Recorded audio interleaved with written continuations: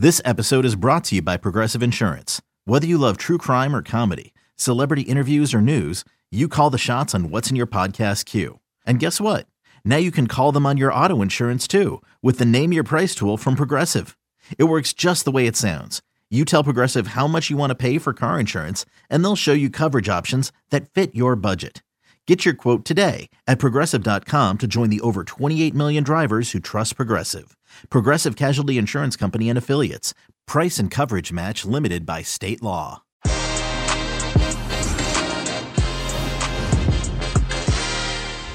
A number of fixtures from around Europe and beyond take center stage this weekend, but with news outside of the pitch also taking center stage as Chelsea deal with the sanctions given against Roman Abramovich. Elsewhere, Man United host a confident Spurs. Is that even a phrase? Jesse Marsch and Leeds United continue to fight in the Premier League. We dive deep around Europe and the race for the title and Champions League spots. And what's next for PSG, MLS, and Liga MX fixtures, and much more. Jimmy Conrad is here. Heath Pearce is here. James Bench, of course, is here to go through all of it. Que Golazo Weekend Preview begins right now. Hey everybody, welcome to Que Golazo, our weekend preview. Thank you so much for being part of the family. Que Golazo Pod on Twitter, wherever you listen to your pods, and of course, youtube.com/Que Golazo. I feel by the time the weekend comes, we have made it to 10,000 subs. So ahead of time, thank you so much. James Bench, how are you, my friend?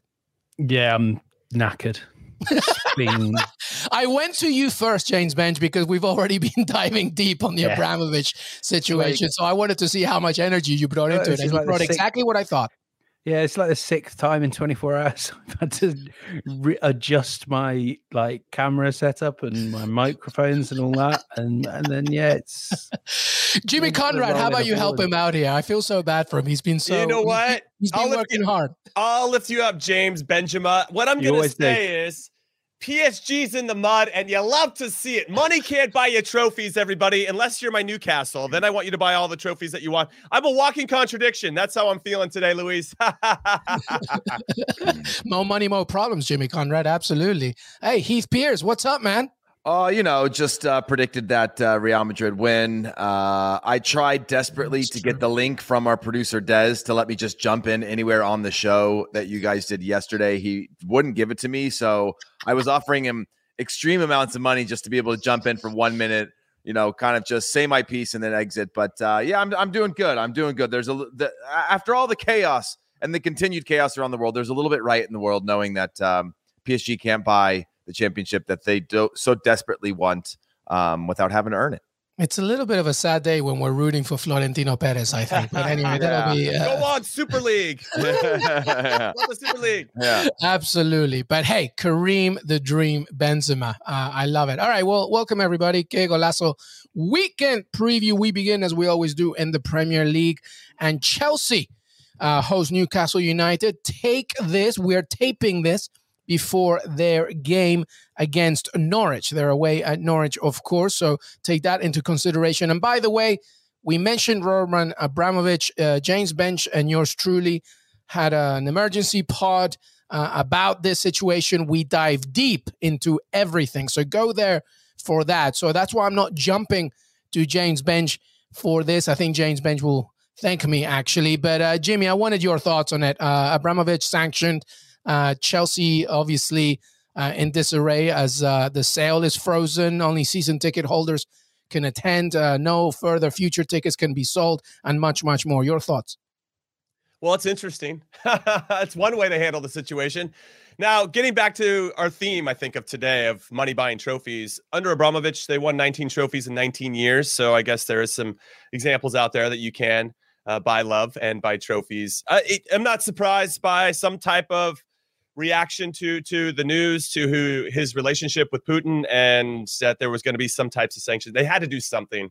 And I don't know where we feel like it falls in the scale of harsh to not harsh enough or whatever it is, but something had to happen. And now I'm actually more curious about what happens to Tuchel and the players and how they respond. They looked very good against Burnley. Reece James brings a ton of balance to that team. Now he's out again. So now you're going to maybe Azpilicueta will go over there, and he's been filling in admirably in his spot, but he's not the same as Reece James, who clearly has a huge impact on that team and how balanced they are and how they attack and defend from that position. It's going to be interesting, but they're going up against my Newcastle, who are trying to take notes from Abramovich about how to buy trophies. So this is a really interesting affair. But yeah, overall, in terms of the sanctions, I got to digest it a little bit more to know, or actually maybe see a game first to see how that plays out, especially at Stamford Bridge.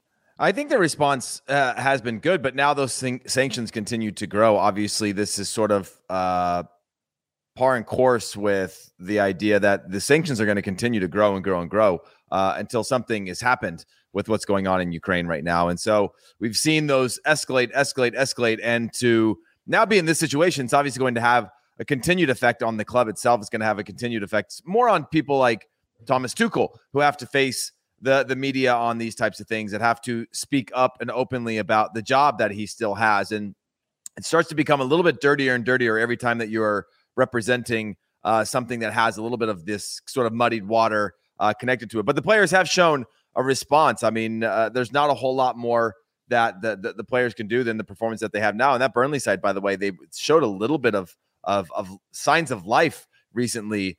So the convincing win against Burnley, I think, is a statement win. And it's an unfortunate one for the Chelsea players, the ones on the field. But their performances are going to show how much this really shakes the locker room.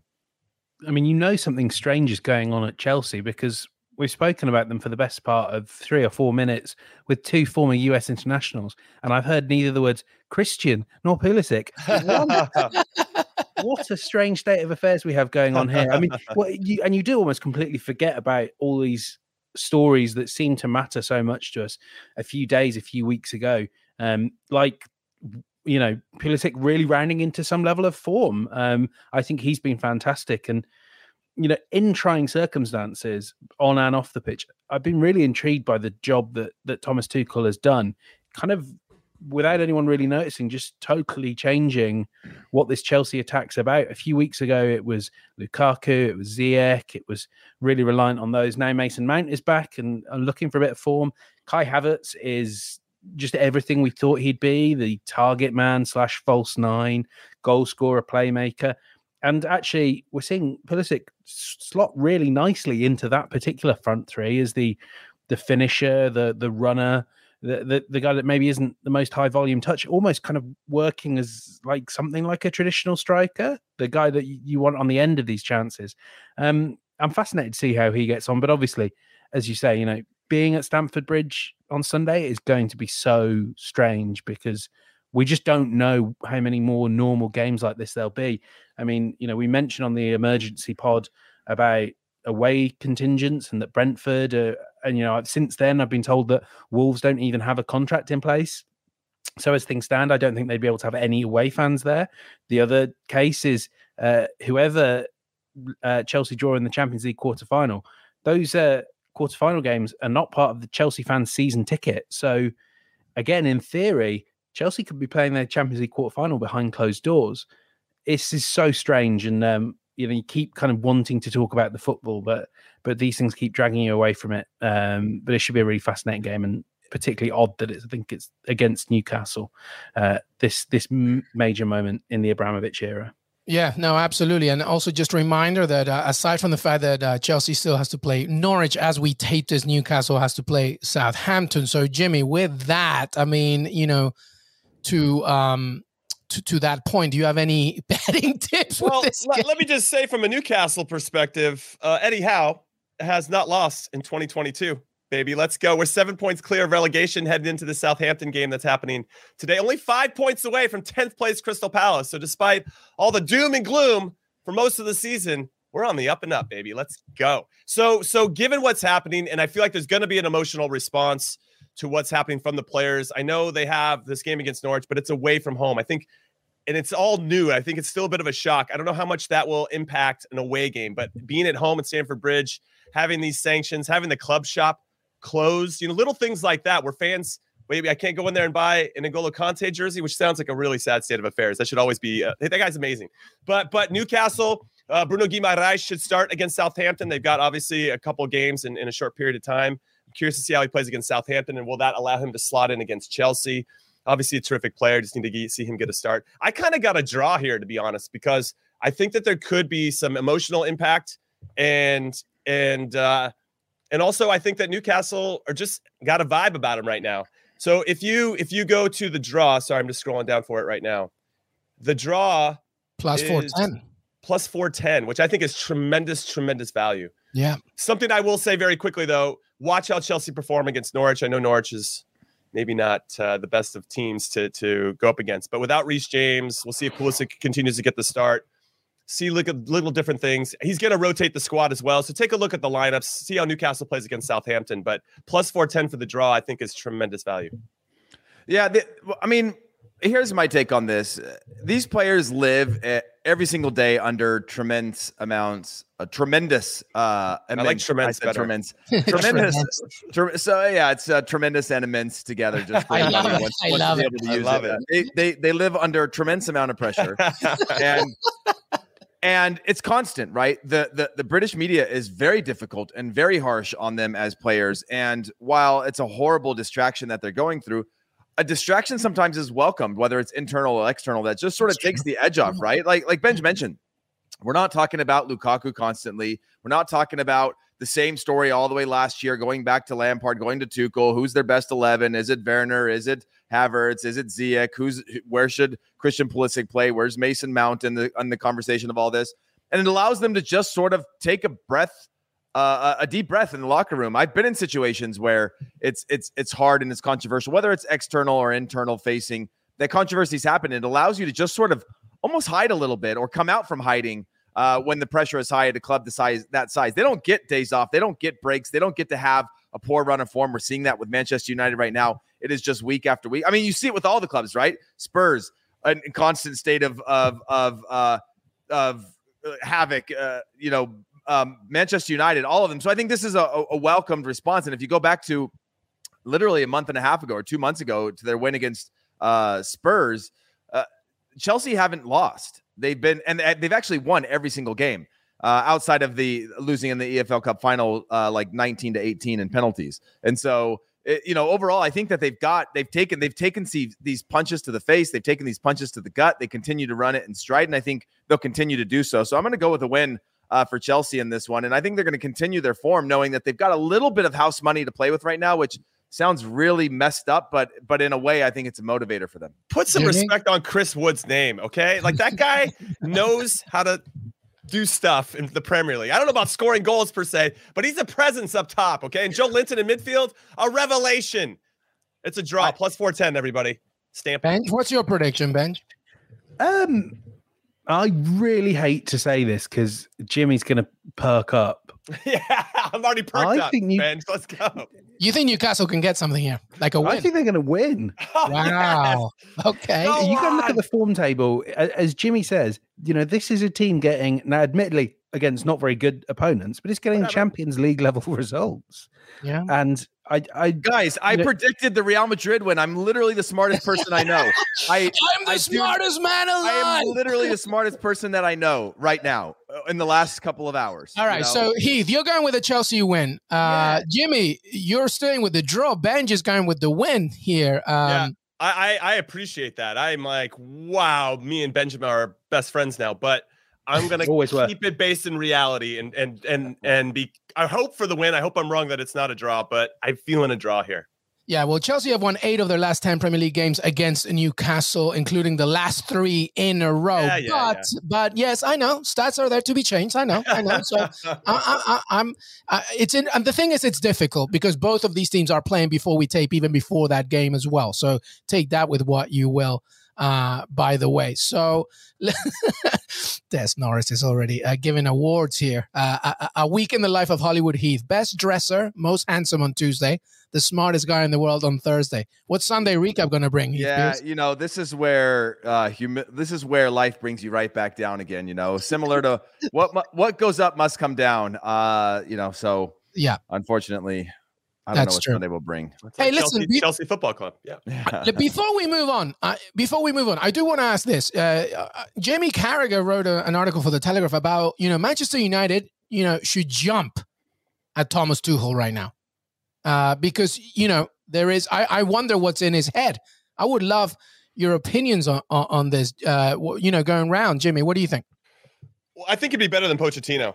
I don't think that Pochettino is going to solve Manchester United's problems. I really don't. And he doesn't have the players to play the way that he likes to play. He's a Bielsa disciple. There's a certain type of pressuring, and they just don't have the horses to play that high press system. We already see it under Rangnick, who's starting to fall back into Ole Gunnar, Solskjaer type tactics. But yeah, Tuchel would provide something. And I think that he, with this experience of being in the Premier League and understanding the opponents and how, just the ebbs and flows of how this league works and how to have success in it, even though he hasn't proven to do that. He backed into the top 4 last season, if we all remember, and he's not pushing Liverpool or City that much this season.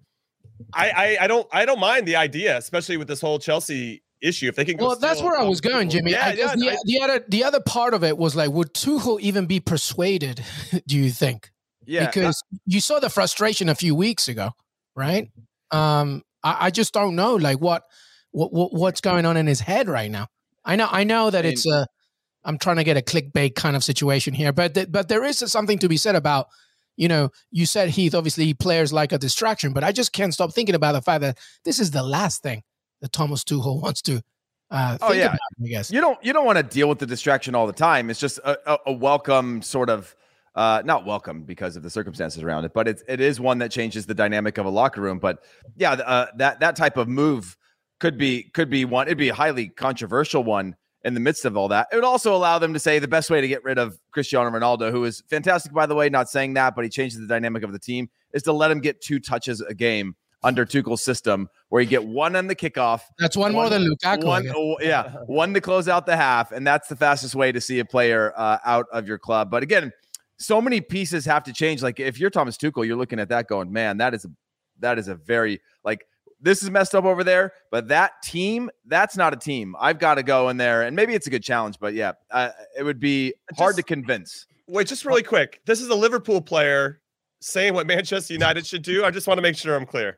Go ahead, Ben. Jamie Carragher, our colleague Jamie Carragher. I get it. I'm just trying to make sure there's some context here. That, he likes to troll. He likes to lifetime Liverpool players suggesting what Manchester United should be doing. I know. But I do think this is going to get pretty intolerable for Thomas Tuchel, the current situation. If you're a Bundesliga manager, Liga and Serie A, it's par for the course that your sporting director comes out once a week, if not more, to address, the goings on that are not relevant for a coach, be it transfer policy, be it sanctions that are placed on your owner because of his role in the war in Ukraine and his role in supporting Vladimir Putin. And Thomas Tuchel, I think almost his challenge as well is the first time he addressed this, he spoke so eloquently that it becomes a thing that everyone has to ask. If I'm in the press conference on Sunday, and if I get a question in, it won't be about whatever happens between Newcastle and Chelsea. It will be about the ownership, because that's the big story. And it's a really thankless position for Tuchel to be in. And I think if this keeps going on, it's actually a position he will not want to be in. He loves managing Chelsea, loves it, but no one would want this. And I do think suddenly if Man United were to try and tempt him, I just don't think it's impossible. But as Jimmy says, ex-Chelsea, ex-Liverpool player creating a bit of nuisance. So really quick, FIFA just came out and are allowing foreign players and coaches to temporarily leave Russian and Ukrainian clubs and sign for new teams. So does Chelsea fall into that? Because of all this uncertainty? I'm just throwing that out there as no, they are sanctioned. I mean, they can't. They literally are frozen right now. They can't. Right. They can't. So that's a situation that can probably evolve. Let's say at the end of the season. At the end of the season, if they haven't, it's going to be reviewed on May 31st. So after May 31st, I assume they're going to have a buyer though. So exactly. So many parts, as James Bench and I discussed in the emergency pod, many parts just continue to change and move, et cetera, et cetera. So to your point, the business situation is frozen. And that includes the sale, unless the UK government takes over. So, there's a lot going on here. All right, let's move on. And another pitch, by the way, go to the emergency pod. We talk all about this. All right, let's talk Manchester United. Tottenham, by the way. Tottenham feeling good against Everton, obviously. And now Man United, who really need to get going if they want to get a Champions League spot. Heath Pearce, let's begin with you. United, Tottenham. What do you see here? This is a good game. And I never, I don't know. I don't know. Dad thing to say. Yeah. Well, I mean, when I thought Man United was a good game. Turns out it wasn't a good game. This one, it was for City, I guess. Yeah, it was for City. But when I see sort of the way it's sort of come together, you have this Spurs side that are in fantastic form right now, and really making a push and a statement where they pushed Everton to not a single shot during their match. You have Harry Kane that's back in fantastic form right now. Son, who's back in fantastic form right now. Kulusevski, who's changed the dynamic of their attack in the way that we saw Dele Alli a couple years back. And so I look at this Spurs side and I go, man, this is a team a little bit on a mission right now. And they're going through their own controversies where if they were to lose this one, then the talk kind of continues. Conte's got a fantastic record against Manchester United as well. And then on the flip side, you have Manchester United playing for pride. Like there's literally something there. And sometimes I think about myself in these situations, was never in that situation with those clubs, but I think about sort of playing for pride. And that's a fragile thing because sometimes you're just a bad team and the team just continues to get battered and you go, this game, this match, and it doesn't really have the legs to stand on. But this is one where Manchester United, they could have Ronaldo back in the team. They could have Cavani back. They could have, Pogba is still on the side. They've got a number of these players with experience that are going to have something to say about that last performance. They've got the whole world, especially Man United legends and everyone being highly critical of this team, of giving up in the second half, that there has to be some sort of response. And so I'm sort of, sitting on the fence in terms of who's going to win this one. I could see this one playing out as a draw just because I think it's beneficial for both teams. But if I had to go on form alone or on a team that I think has the weapons you're going to say to win, I'm going to say Spurs. Yeah, I knew you were going to say that. Bench? See, I'm going to kind of disagree with Heath in that I think a draw is actually a bit of a problem for both of these teams. I know for Man United, its hopes are fading fast, but they will still think of themselves as in this top four race. Spurs as well. But if you look at it, Arsenal will come on, maybe come on to talk about Arsenal, but they're playing Leicester. It's certainly not a given, but I think Arsenal are going to go into that game confident of getting 3 points. If you're letting them slip further away at this time of the season, you might not get another chance to catch them. So I'm intrigued if it's 1-1 in the 80th minute. Do these teams just kind of have to start swinging for the fences? I mean, just looking at the table now, a point and United are level with Arsenal, but they played 4 games more. A point for Spurs and they're 2 points off Arsenal, having played 2 games more. So we're kind of at the stage where you've got to win. I don't think Arsenal are going to, keep up this form, which is some of the best in Europe in terms of points in the last 10 games. But huge pressure. I'm with Heath, though, that Spurs look like things are going right. Equally, huge praise to Antonio Conte, but when you're turning Matt Doherty into a world-class wing-back, I'm not sure it's going to last. So I don't really know where this game's going. He's got to ride the wave. He's on a player development plan. It's an individual development plan, and it's working. What's interesting about this particular matchup is the last time these two teams played were both at Spurs Stadium and they lost. Man United won 3-0 back at Halloween, October 30th. And then last season they won 3-1. But the last time they played at Old Trafford, it was 6-1. That famous 6-1 game. I think Mourinho was giving a big middle finger to everybody at that point because he was still in charge. I don't know if Old Trafford has that same type of fortress in intimidation factor that it once had. And I really like how Kulusevski's fallen into a rhythm with Heung-min Son and Harry Kane. Harry Kane is in top form, as it's already been said. And when he drops into midfield, I think what Kulusevski does very well, and Heung-min Son's already been doing it, is they play in advance of Harry Kane. And so they continue to occupy the center back so Harry Kane can find those pockets. And that puts pockets of space, which puts a lot of pressure on the holding midfielders. And in this, is it going to be McTominay? If he's by himself, I think, is Pogba going to really track Bruno Fernandes? I mean, how are they going to set up and try to defend either the passing lanes into Harry Kane or defend him when he gets it on the half turn? Because when he gets it and goes, you're in trouble because of the runs that Heung-min Son and Kulusevski are doing. And then when Doherty, who's been playing out of his mind, and you got Reguilón, who I think will start, even though Sessegnon started against Everton. Yeah, Sessegnon's hurt, I believe. He came up. So Reguilón came on and scored. So I think he's in good form, but it seems like they're starting to understand what Conte wants, and now it's starting to play out. Now, whatever you want to say about Everton, that's a big conversation too. I'm sure we'll talk about them a little bit. With regard to United, though, I found this to be interesting. Diogo Dalot had started. I tried to add a little thing there. Dalot. I like him. Yeah. He came out of the lineup, and when Rangnick first took over, Dalot started right back. He identified that Wan-Bissaka wasn't good enough, and Dalot came in. He played 9 league games under Rangnick. They kept 4 clean sheets and conceded 7 goals in those 9 games. In the 3 games that Wan-Bissaka has now played, they've already conceded 6.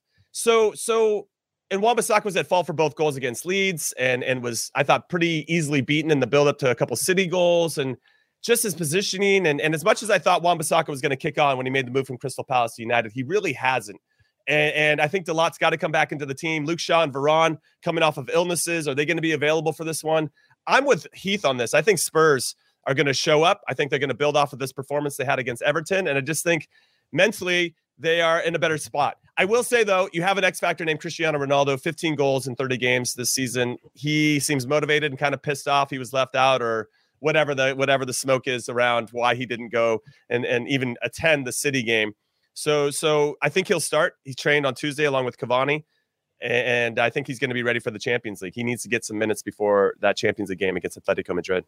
Well, this is a massive game for both teams, and as James mentioned, the only thing I'll say is that a draw favors nobody in this one, of course. All right, let's move on here, by the way. I'll do a little roundup here. Leeds United against Norwich. As we mentioned, both these teams are playing on Thursday before we tape, so take that with what you will. And Everton against Wolves as well. And to Jimmy's point, we are going to talk about Everton right now. Toffees, as I mentioned a few weeks ago, I was worried about this because, this was a mountain, 3 mountains to climb for Frank Lampard. So, what could happen there? A team that have, last time they got relegated from the top flight was in the 50s, never from the Premier League. Yes, Arsenal, the other club, we know. James Bench. All right, so, let's talk about these games, I guess, from a quick fire perspective. James Bench, beginning with you. What do you think? Well, Everton, no new manager bounce because the manager's not very good. Harsh reality. The defense is not very good. The midfield, harsh reality, not very good. And the strikers are great, but you never get them the ball and they're never fit. I think the truth serum that you have right now is great. Keep going, Benji. You're on it. Everton are going to start falling really quick, and I think it just takes one of the other teams that are actually organised to have a plan. And even if they don't have players as high profile as Everton's, I think someone is going to jump ahead of them. For Leeds, I loved what Jesse Marsch did in that first game. It will take a little while to deprogram some of the Bielsa things you saw for the goal that they conceded. That Stuart Dallas, I think, was just going to man mark someone before, and then he just was like, "No, I don't do this anymore." But Jesse Marsch has made a great impact. I don't want to railroad this into a big chat about Americans, but I think he's been really impressive in how he stepped in, kind of not, brought quite an ego-free, relaxed and positive atmosphere, and a good start in that first game. Get Bamford back, Calvin Phillips will be back soon, Liam Cooper as well. I think Leeds will be fine, and I think Norwich is a great team to pick up 3 points against and start some momentum. Yeah, I just want more team huddles. I want to have Jesse Marsch trigger the British media as much as humanly possible. Can I say on that, the British media haven't been triggered. Like, one person on TalkSport is not triggering of the British media. The only people I've seen get triggered are some people in America who are just waiting for like a perceived offense that they can take. We're a little sensitive over here, okay, Ben? Listen, Bob Bradley lasted 84 days or something, okay? We're a little bit. He was a bad I want Jesse Marsch to just say the word soccer one time, and then I can get triggered. If he says it one time, he says he's always said football since he started playing. I've heard him say soccer before. Just say it once, we'll all be happy. And then we've heard him say soccer so many times. Just say it. Just say, he loves the soccer. Why can't he just come out and say, I love the soccer? Benji, next time you get a chance to ask him a question, just say I'm thinking I'm going to go to Wolves next week. This is what I want. I want him to come in dressed as Ted Lasso and just say soccer the entire time. But anyway, Jimmy, thoughts on this? As we mentioned, Leeds still have to play the greatest club in the world on Thursday, and then they play Norwich and then Everton against Wolves as well. What thoughts on those? I think what I'll say very quickly about Leeds and Norwich, they have to win that game. So not to say that the game away to Leicester wasn't a must win. Obviously it was there, but it was the first game that he took over. Curious to see now at home against Aston Villa, how they perform with the pressure of being at home. I think that does change a few things, and the eagerness from the fans of like, okay, let's see this Jesse Marsch guy in action. You know, he's got to do it in front of them. Home game. Yep. And I think people, given how Aston Villa did play against Southampton, they're probably like, all right, well, let's just see how we perform. Hopefully we get a result. But that Norwich game is different. You have to win that game. And you can't have any slip-ups in that one. There's no mistakes will be allowed against a Norwich team that has been poor this season or a little inconsistent, of course. So that one feels a little bit different. And I'm curious to see, obviously, the result against Aston Villa will dictate some of the narrative around that. But that doesn't change the fact that that's a must-win. With regard to Everton, that back line is a shambles. I mean, it's so bad. And they're not going to fix anything until they can fix that back line. And to Benja's point, if you can't give good service to some very talented strikers in good spots, it's going to be hard for them to score. I think they have 26 goals in 25 games or something. It's kind of embarrassing given the attacking prowess they have at their disposal. Yeah, as I mentioned earlier, the curious thing for me is Burnley. Obviously, they've lost their last two, but showed a little bit of signs of life, and now they're just a couple of points, so 1 point away from Everton, 2 points away from Leeds. And then you've got Brentford a little bit ahead of that. And so when I look at this one, again, Benji said it, this is a great time to get points off of Norwich. I think it's the stat that I saw was 33. Norwich have failed to win 33 of their last 37 Premier League matches. And you don't get to have, when we talk about, nobody's talking about Jesse Marsch, you don't get to have a learning experience in this game, right? You get to win this game. You go and you win, and you can talk about how the team did better. As Jimmy mentioned, the Leicester one, there was something on the table for them. And they looked far better, as Ben's just mentioned, than in that game than they did all season long. But now you have to go and you have to get 3 points because you have a Burnley side that do have some ability, it seems like, to be able to connect 2 or 3 results together, which could keep them in the run of form. And the only one that's got worse form than Everton right now is Leeds. And so that's got to turn around. Yes, they've got this new manager, but I am a little bit worried about that. If you can't beat Norwich, then I'm really, really worried. But they should be able to win this game if Jesse Marsch has a few of those pieces in place to improve where they were before, and then they get some production on the attacking end. They should win that one. Okay, our producer Des Norris has said a very quick final thoughts on the rest, emphasis on very. So back to you, Heath, then Jimmy, then Bench.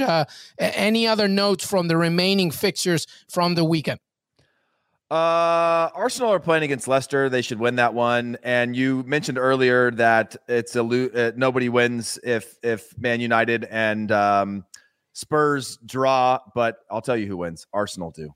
Arsenal win if they draw. So that's my only final thought on the Premier League. Good point, Jimmy. My final thought on this is that a lot of these teams are playing 2 games in 3 days. So the rotation, the skill and the ability of these teams to adapt to that situation, and obviously the managers to get it all right, could really determine who finishes top 4, who gets relegated. So this is a really important 2 games. Yeah, Benj. Yeah, the other game we haven't talked about that's worth keeping half an eye on, Brentford against Burnley, or is it Burnley against Brentford? I can't quite remember which order. Brentford against Burnley, yeah. I think we all secretly think that Burnley are going to do something because they're always in this position and they always survive, but they need to do it soon. Grace Robertson wrote a great newsletter on this. You should subscribe to the newsletter if you don't. Just pointing out as well that we all started getting excited about Weghorst. 700 minutes in the Premier League, 1 goal. They need to start scoring some goals, Burnley.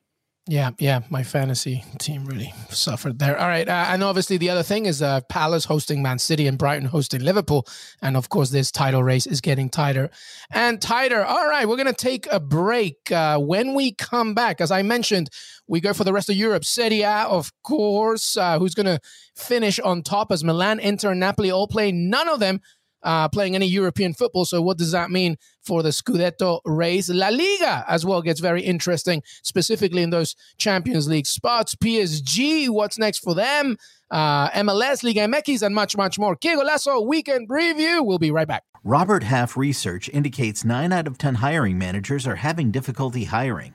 If you have open roles, chances are you're feeling this too. That's why you need Robert Half. Our specialized recruiting professionals engage with our proprietary AI to connect businesses of all sizes with highly skilled talent in finance and accounting, technology, marketing and creative, legal, and administrative and customer support. At Robert Half, we know talent.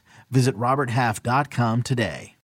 When you need mealtime inspiration, it's worth shopping Kroger, where you'll find over 30,000 mouth-watering choices that excite your inner foodie. And no matter what tasty choice you make, you'll enjoy our everyday low prices, plus extra ways to save, like digital coupons worth over $600 each week. You can also save up to $1 off per gallon at the pump with fuel points. More savings and more inspiring flavors make shopping Kroger worth it every time. Kroger, fresh for everyone. Fuel restrictions apply.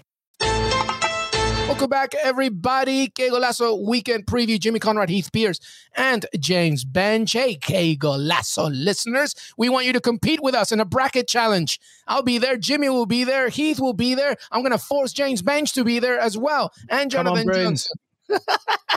Join us at cbsports.com/Golazo brackets, and the winner gets a $100 gift card to Paramount Plus. You'll be able to watch the NCAA tournament games on Paramount Plus, tons of soccer from the Champions League to CONCACAF golf majors in the spring, and NFL football in the fall. Also, we're excited for the debut of Halo, which is streaming March 24th exclusively on Paramount Plus. Head to paramountplus.com/Halo to try it for free. But back to the brackets. Who enters just one? You need to do way, way more to compete against friends and fill out your bracket for the chance to win a trip to the 2023 Final Four. You can play on the CBS Sports app or at cbsports.com/Golazo brackets. There you have it. All right. Serie A. Don't forget, everybody, calling Calcio every single week, every Thursday, 3 p.m. Eastern, of course. Make sure that you go there for a deeper dive into all things Italian. Kristen Cooper and the talented round of Paramount Plus Serie A talent, of course. All right, let's get going. Jimmy, who's finishing the weekend on top? Milan, Inter, or Napoli? Inter have Torino, Napoli have Verona, Milan have Empoli. Go. I will say that Milan will finish on top of the table. They're going to beat Empoli at home. Pretty good at home, 8-3-3 over 14 games at the San Siro. Obviously, just played Inter Milan there in the first leg of the Coppa Italia semifinals.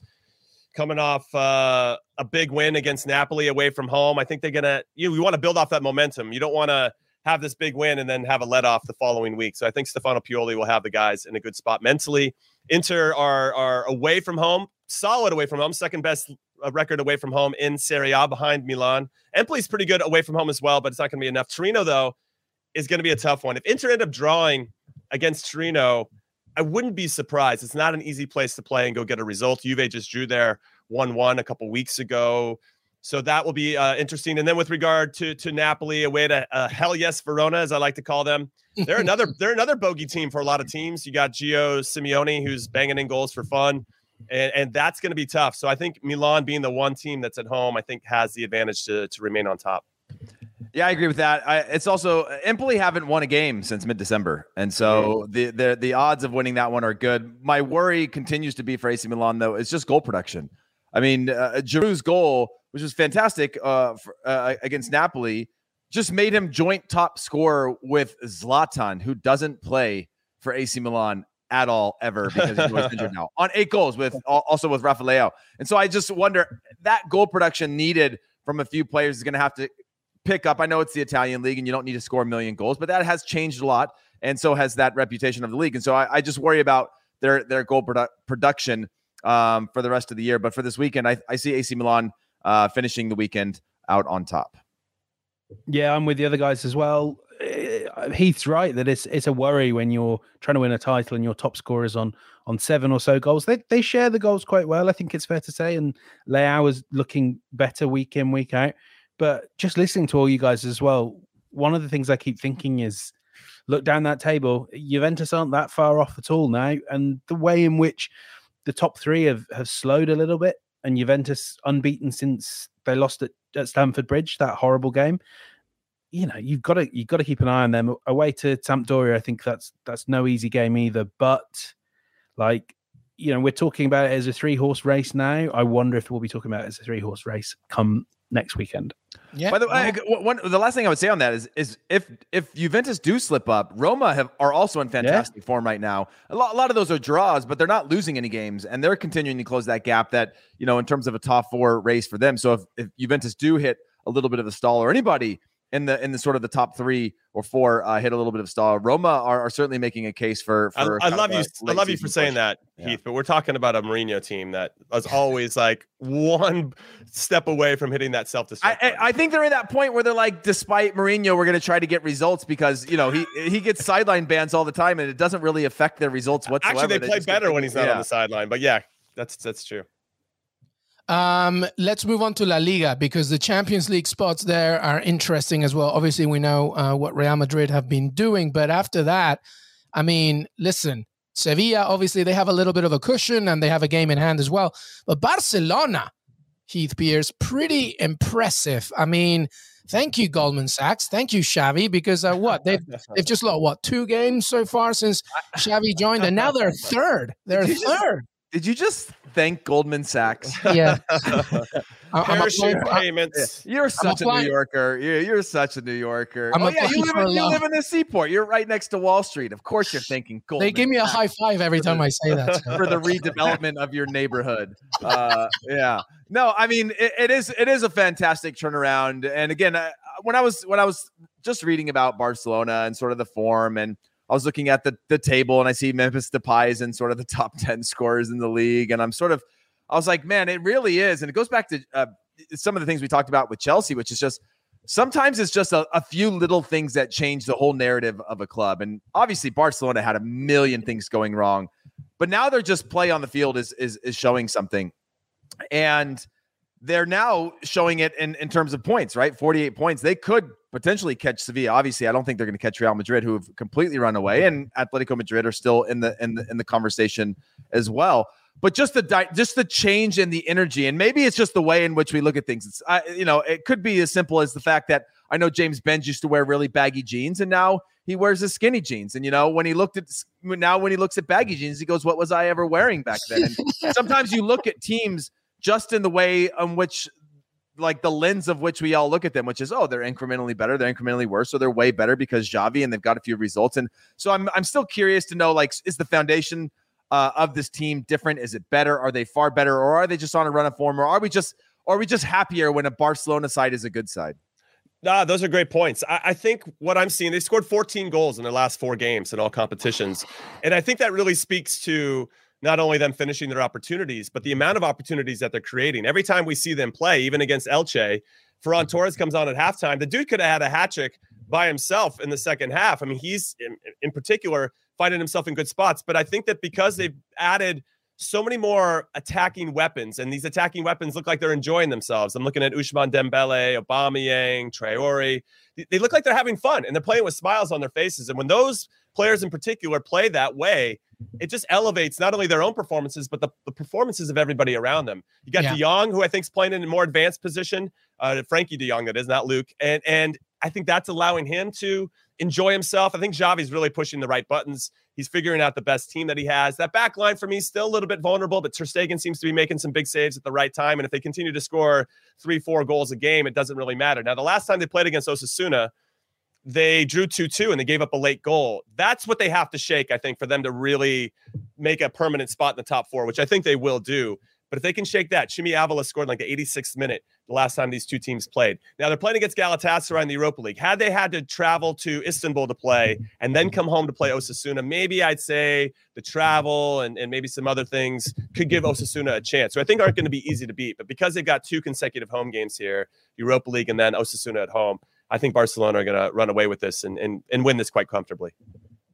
Yeah, I mean, every word of praise that Jimmy and Heath have said for Barcelona is thoroughly merited. And it's kind of really exciting to see them sort of trying to go back to the old ways, but also bringing in these like modern twists, like imagine Adama Traore playing in that Barcelona team of Xavi's playing career. Equally, I think we do have to acknowledge that like this has all been given an almighty helping hand by teams like Betis just falling apart down the stretch. And I think we don't like really need to worry, I think, too much that the Barcelona will be top four, because Betis look like it's gone for them. I think for them, maybe a big deal was getting to the Copa del Rey final. And if they win that, it's a great season for them, whatever their league standing, it has to be said. But like the momentum's gone there. Maybe you say the same thing as well about Real Sociedad. They're a bit in and out, and Barcelona have just upped it a bit. You know, like Jimmy said, fantastic depth in that front line. It's gone from like, well, I mean, I said it's, do we throw on Luke de Jong? But they still do sometimes, because it's like when we always used to campaign for Andy Carroll to go in an England squad. You just want the big man that you can throw crosses to in the last 10 minutes when you're 2-1 down. But that's great when you've also got like a Dembele or a Ferran Torres or an Adama to come off the bench, or Memphis. It's they're so good. Yeah, Jimmy? What I'll just jump in really quick and say, this is a big 2 weeks in general for Barcelona in this new look, because they've got Galatasaray in the Europa League.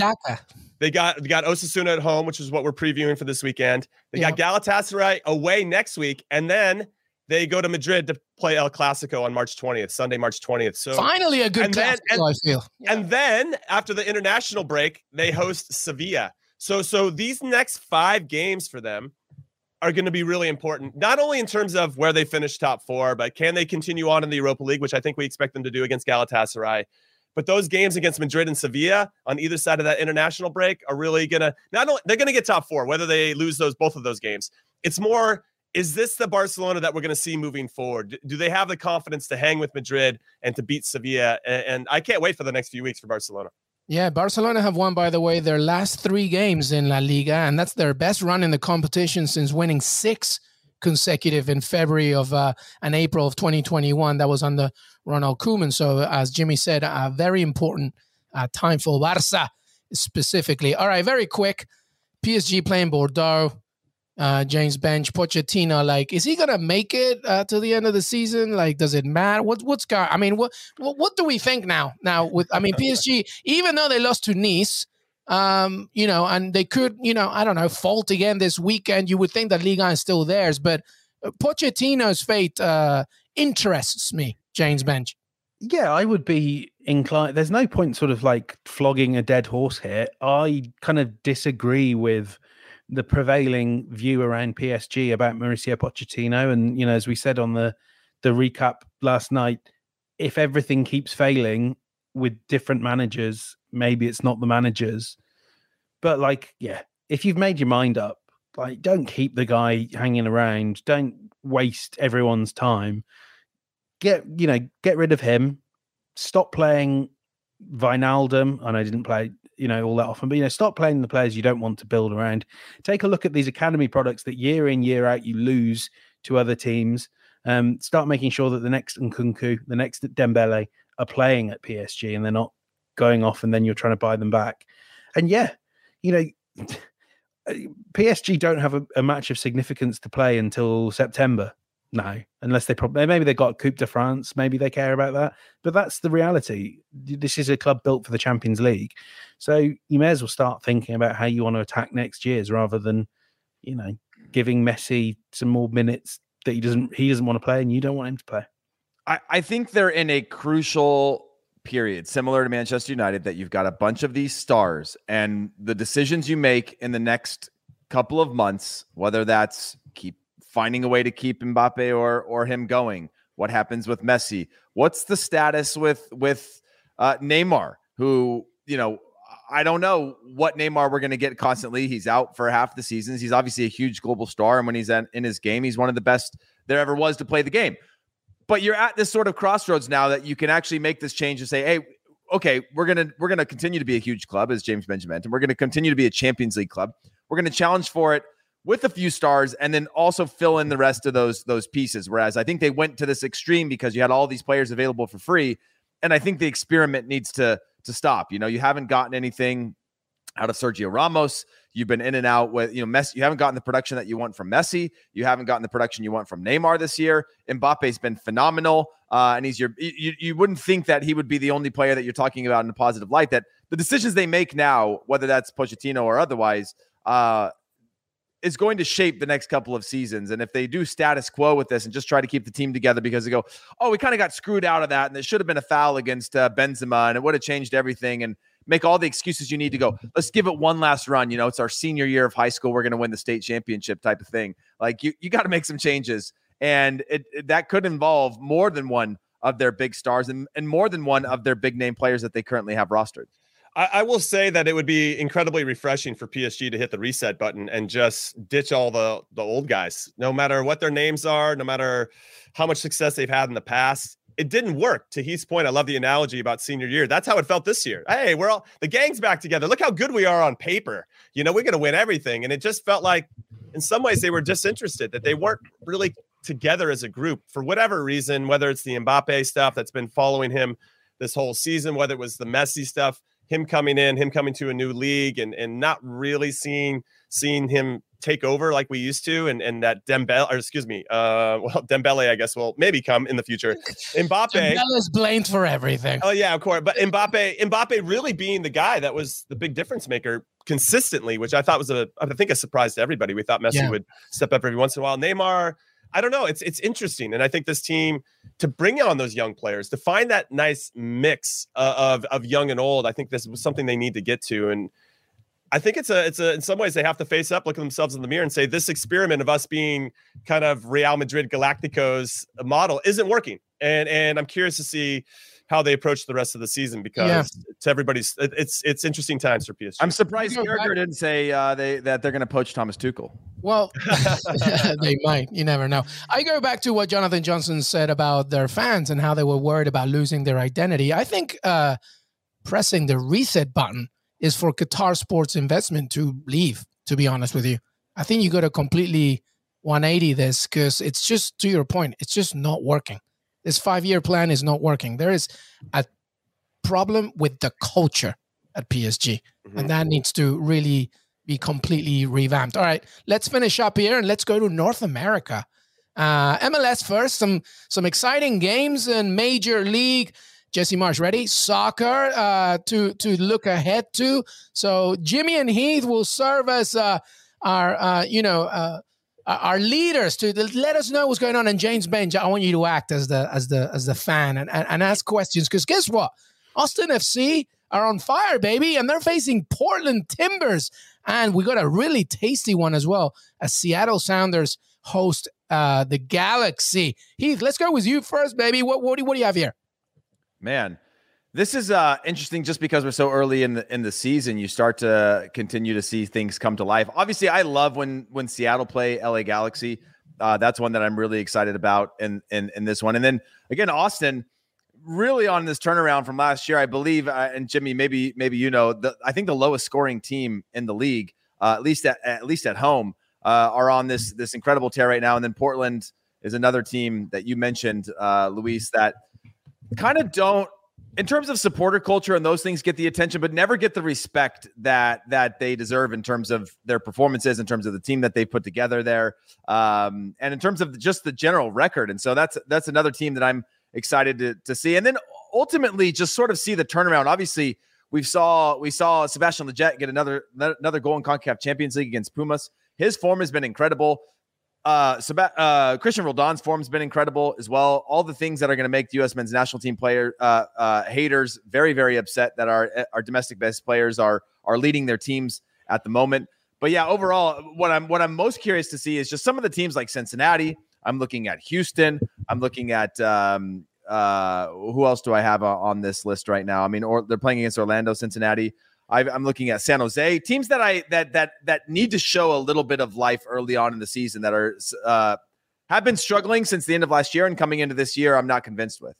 What I'll say very quickly on the back of that is that I want to see all these teams continue to play. Like, every game right now is super meaningful in MLS, because I think a lot of teams are still working out their identity. We can use Seattle Sounders versus LA Galaxy, probably the most marquee matchup in the league. Sounders have scored 8 goals in their 3 CONCACAF Champions League games, including a big first leg 3-0 win over León from Liga MX. But they haven't scored yet in MLS. 2 games, no goals. And they lost to Nashville at home, and they lost to Real Salt Lake. That obviously has to change. Maybe their focus is on the Champions League instead. And we haven't had an MLS team win it since 2000 when the LA Galaxy did it way back when. So I'm curious to see how that game plays out. With regard to Austin FC, they played a bad Cincinnati team and won 5-0. And then they played an Inter Miami team that I still think is trying to figure their thing out. So 10 goals there. I talked to Josh Wolf, the head coach, my former roommate with the national team in Kansas City back in the day. And he's like, we're going to really find out what we're made of against Portland, because they have to travel to Portland, a tough place to play. And Portland are tough. They got MLS Cup finalists for a reason last season. So there's a whole bunch of games that I'm excited about. And just to see how some certain teams are going to respond. Colorado versus Kansas City, 2 teams that were on the top of the table of the Western Conference last season. Another fun one to watch. So if you can find some time to watch an MLS game, there's not going to be a bad one this weekend. One of the things that kind of interests me is Thursday, we've got Greg Berhalter naming his squad for US men's national team. That's such important games. Has anyone in this short space of time, or maybe this weekend, is there anyone that is like playing for their place in the squad who might be able to be that early season bolter we often see in Europe? I mean, for me, I'd say Sebastian Lletget. He was such a crucial part of 2 years under Greg Berhalter, who put a ton of trust in him, had, played some of the most matches, scored some big goals, and mostly friendly games under Greg Berhalter. But it's sort of been on the outs, and one that I was like, I don't even know if he gets called in the future. But with the loss of Weston McKennie, you now have a need for a player that can play that two-way midfielder, that late runner into the box. And Sebastian Lletget's form's been fantastic, both starting in the league and now since his trade from LA Galaxy to New England Revolution. Bruce Arena, who he came up under at the LA Galaxy, has really gotten the most out of him as a player. And I would just wonder if there was this sort of a turning a corner of not just our perceived form, but his actual form and confidence that could be important to the national team in this upcoming window. Yeah, I'll just jump in and say Jesus Ferreira from FC Dallas. He's been looked at as a number 9 for us, and we need players that can really kind of own that spot. A lot of them haven't been scoring goals. He hasn't scored yet in 2 games for FC Dallas, so I'm curious to see how he does against Nashville. He'll be playing right up against a national team teammate in Walker Zimmerman. So if he can have some success, that would be, I think, go a long way towards not only him being included, but maybe even potentially starting in one of the big 3 matchups we have coming up. Yeah, the midfield will obviously be the focus given Weston McKennie's injury. So we'll see what happens there. All right, let's wrap up here with Liga MX. I look at this table, by the way, for Clausura. Club America is bottom of the table, which is kind of unbelievable. And they're going to be facing Chivas in this game, by the way, which is, I don't know, Club America bottom, unbelievable. But that's a big matchup here. And obviously the other part of the news, the biggest part of the news is Querétaro will play home matches with no fans for 1 year. They're also going to ban their Barra supporters groups as well for 3 years as part of the punishment following, of course, the horrific violent scenes from last weekend that left 26 people injured. And, the news continues to happen. It's just been horrible. I'm actually really surprised that they're even playing a game in the first place, to be perfectly honest with you. But any thoughts on that, Heath? Obviously, Querétaro, who continue, to deal with these horrible news from Mexico. Yeah, the news is horrible. And obviously there's, not that any benefit ever comes out of fan violence, but, increased sort of eyeballs and resources towards improved security in the stadiums within the league. There's a lot of things that needed to be changed and modernized within the league there. With regard to Chivas and Club America, since the rules changed around relegation a couple of years ago, there's a far less risk. I believe it was Chivas a few years ago that were sort of flirting with I think it's like a 3 or a 5 year. I think it's a 3-year season window where if you're at the bottom, you can go down to the second league is the way the rules were then. Chivas were actually flirting with that for quite a while, and it was going to be a massive disaster. The rules have sort of changed and shifted to where it makes it much more difficult for anybody to go down. That's a significant part of the financial infrastructure of the league. But with regard to the Querétaro news, it's horrible and horrific, and something that I hope never happens again there, and that the safety protocols are put in place to protect fans, to protect the Barra, to protect anybody from all sides, and anybody that's just going to enjoy a football match, soccer match. Yeah, soccer, baby. Let's talk about the Football soccer in this Mexico. situation. Yeah. So yeah, the sanctions are. It was really important for the people that run the Mexican League to set a precedent here, and I think the sanctions could be considered harsh. Maybe not from a fan perspective. They're banning the Barra Bravas for 3 years from Querétaro, but for them to say you got to sell the team, like the ownership is being back to the previous owners, Grupo Caliente, who also own Tijuana, and that is interesting as well, that they're having that type of influence, that you guys didn't do a good job and this is what's going to happen. So I'm very similar to the Chelsea thing. Very interested to see the fallout of these types of decisions. And they have, by the way, till the end of the year, they're helping to facilitate the sale of that through the end of this year. Yeah, they've also been fined 1.5 million pesos, which is around $70,000 as well. So yeah, Jimmy, keep going, buddy. No, and then with regard to the biggest matchup, and we have two of the most successful teams in Mexico, Club America taking on Chivas Guadalajara at the Estadio Azteca. That is going to be a sick game because Club America suck this season. They're terrible. You know, they are bad. And they already fired their manager, Santiago Solari, Real Madrid player. He's been sacked, and they brought in, his name is Fernando Ortiz, who was coaching the U20s at Club America. And now he's getting his chance. I think he's going to play younger players. He's been around the younger players. He's seen the talent, and that might inject them with a little bit of that new manager balance as he tries to balance the squad against a game they need to win. Not only, this is not even where they are in the standings, just they have to beat Chivas. This is like a must win, and the fans demand it.